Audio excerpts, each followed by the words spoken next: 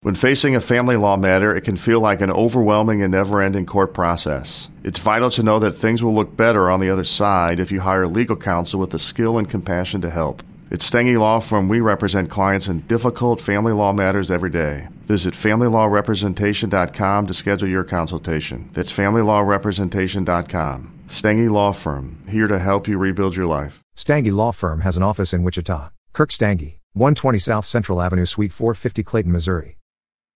Clerks III is rolling out around the country, and I've got my review, or as Silent Bob would say,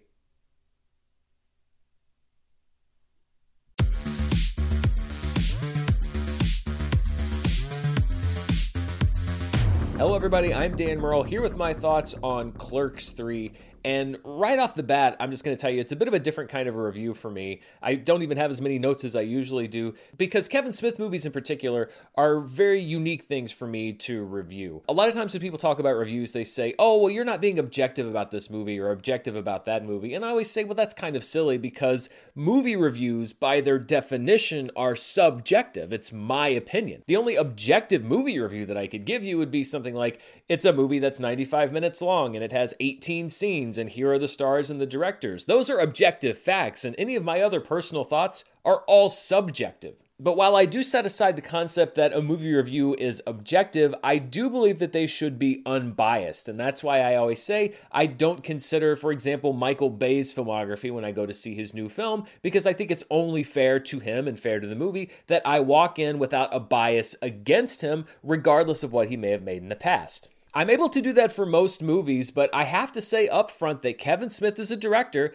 that I am biased towards. And it's for a lot of different reasons. His movies meant a lot to me growing up. Somebody slipped me a VHS of Clerks when I was 12 or 13 years old. It was one of my first entries into the world of independent film. And from there, I saw the rest of his movies, which are hugely influential for a young aspiring filmmaker in the late 90s and early 2000s. So I am a big fan of his View Askew-universe films and this whole Clerks universe, the New Jersey gang, if you will. And I've liked so many of Kevin Smith's other movies. I'm a big fan of Red State. I am a defender of Tusk. I have seen Yoga Hosers and Cop Out. But really what makes it very hard for me to kind of compartmentalize things is that, yes, I also have some personal experience with Kevin Smith. When he came in to do Movie Fight several years ago on Screen Junkies, it's this hero worship kind of thing, and I was prepared for him to just be, Kevin Smith, just the average person that comes in, does movie fights, and leaves. We had plenty of those over the years, and there's nothing wrong with that. But Kevin Smith was somebody who was extremely warm, extremely welcoming, so nice to me, even though he had no reason to be nice. He would always want to talk about movies. He is very much the person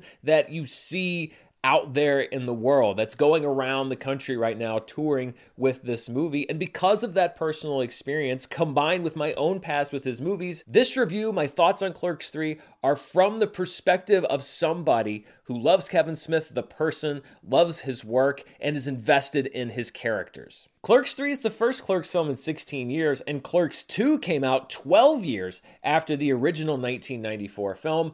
Brian O'Halloran and Jeff Anderson return as Dante and Randal, who are still working at the Quick Stop in New Jersey, surrounded by the cast of characters that we all know and love, including, yes, Jay and Silent Bob. After Randal suffers a heart attack, he decides to do something with his life and make a movie that is about, of course, his life working in the convenience store with Dante, which means that a huge chunk of this movie is basically Randal making the first Clerks movie in the third Clerks movie, playing the part of director Kevin Smith in a movie directed by Kevin Smith that Kevin Smith also appears in. I'm gonna fill the script with all the weird shit me and Dante have ever said or seen around here over the years. You should put in that stuff you used to say about the Death Star contractors.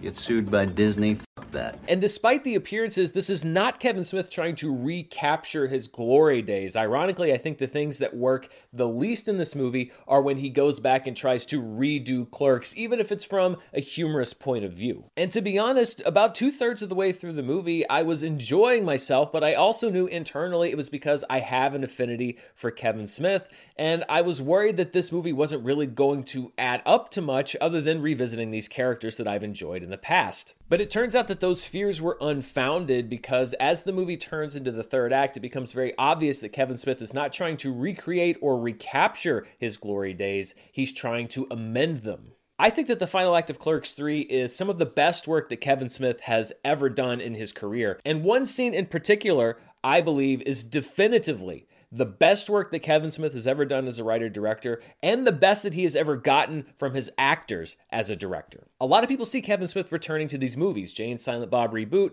Clerks III, and saying, well, he's just trying to cash in on nostalgia. He just wants to go back to the well because he can't think of anything new. I think you'd be hard-pressed to actually watch those films, however, and not see that for Kevin Smith, this is a labor of love, because what he's trying to do is filter his own life through these characters that he created nearly 30 years ago, and reflect it back onto the screen to show the audience just how meaningful these characters are to him, and by extension, how meaningful it is that people still want to go see them. Clerks III in particular is obviously very heavily influenced by the fact that Kevin Smith had a heart attack a few years ago that very well could have taken his life. Yes, these experiences are mirrored directly by Randal in the early parts of this film. Wait a minute, I had a heart attack? No, that's not what I said. You misunderstood me. Oh, thank Christ. You're having a heart attack right now as we speak. A massive one. But really more than that, more than him wanting to dramatize the actual event of his heart attack, it really seems like he wants to bring to the screen the perspective that he's gained,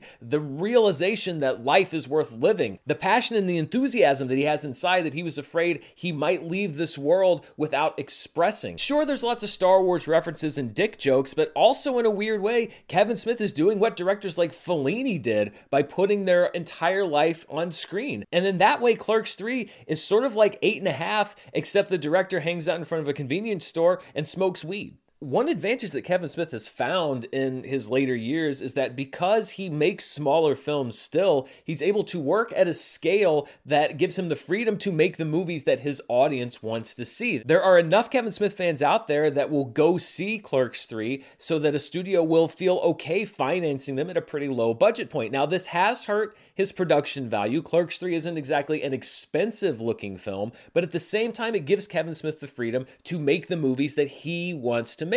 Does that lead to some self-indulgence and perhaps falling into some of the less desirable traps that he has as a director? Sure, but at the same time, it also allows for him to pour his entire heart into these movies without compromising. Most of the time, because I love his movies and I love these characters, it works. Sometimes you get a movie like Yoga Hosers that he made for very personal reasons that really doesn't work for me as an audience member. But I would honestly rather see the Kevin Smith that's making the movies that he wants to make for an audience that he knows will love them than the Kevin Smith that is out there trying to make the mediocre Hollywood blockbuster like Cop Out that he doesn't really have a whole lot of passion for. Of course, I would love to see Kevin Smith move away from these movies and do more experimental stuff for him like Red State, but I also don't think he's returning to this well because he's out of ideas. I think he's doing this for the right reasons, and that's because his life and his characters' lives have become hopelessly entangled, and all he wants to do is share the truth of his life through these characters in these movies that span decades now.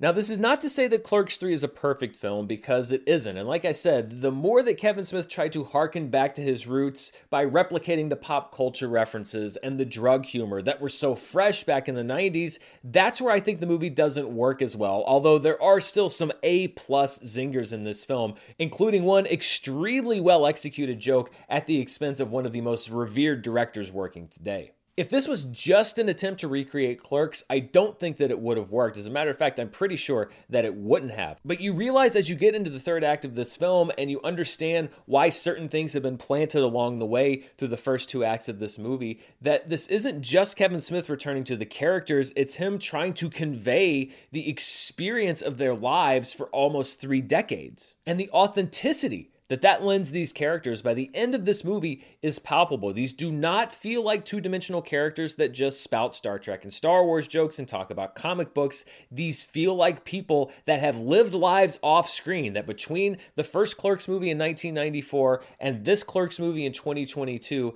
there have actually been life experiences that we don't see that are informing what's happening, particularly to Dante and Randal.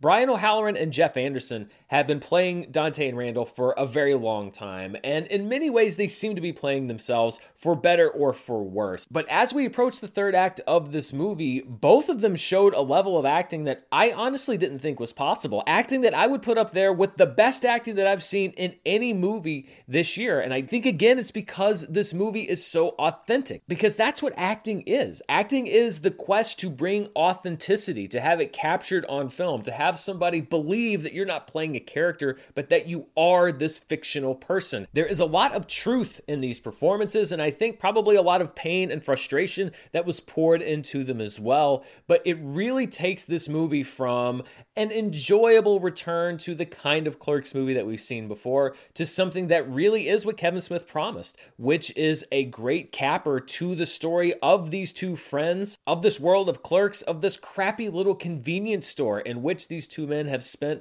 now the bulk of their lives. The lesser version of this movie would have had older versions of the characters painfully trying to recreate what they did 30 years ago. The better version of this movie, which is what we get, is these characters coming to terms with the fact that they are still those people and how they can advance their lives and move on.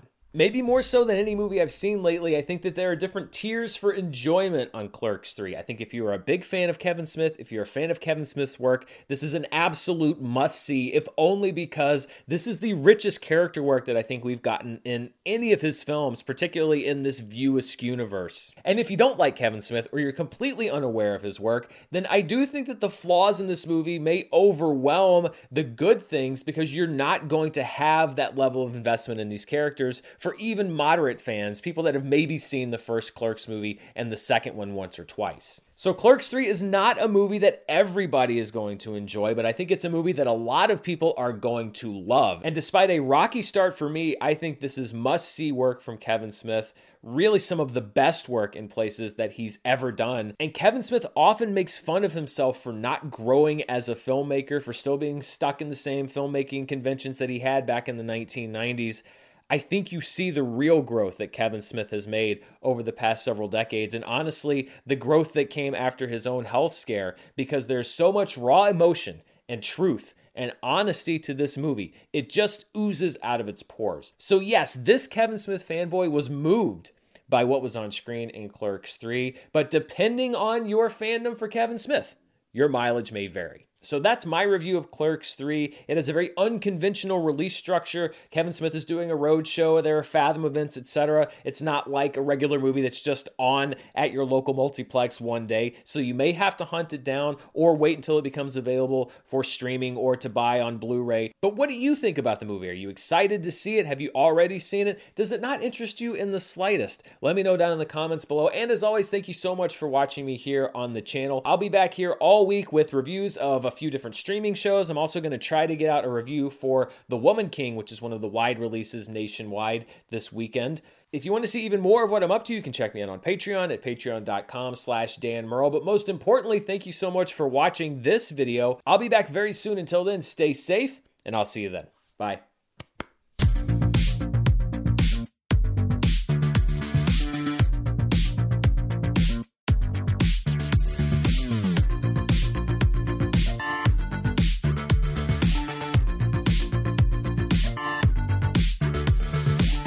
When facing a family law matter, it can feel like an overwhelming and never-ending court process. It's vital to know that things will look better on the other side if you hire legal counsel with the skill and compassion to help. At Stengy Law Firm, we represent clients in difficult family law matters every day. Visit FamilyLawRepresentation.com to schedule your consultation. That's FamilyLawRepresentation.com. Stengy Law Firm, here to help you rebuild your life. Stengy Law Firm has an office in Wichita. Clerks Stengy, 120 South Central Avenue, Suite 450, Clayton, Missouri.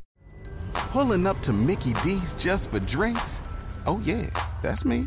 Nothing extra, just perfection and a straw. Coming in hot for the coldest cups on the block. Because there are drinks. Then there are drinks from McDonald's. Mix things up with any size lemonade or sweet tea for $1.49. Perfect with our classic fries. Price and participation may vary. Cannot be combined with any other offer. Ba-da-ba-ba-ba.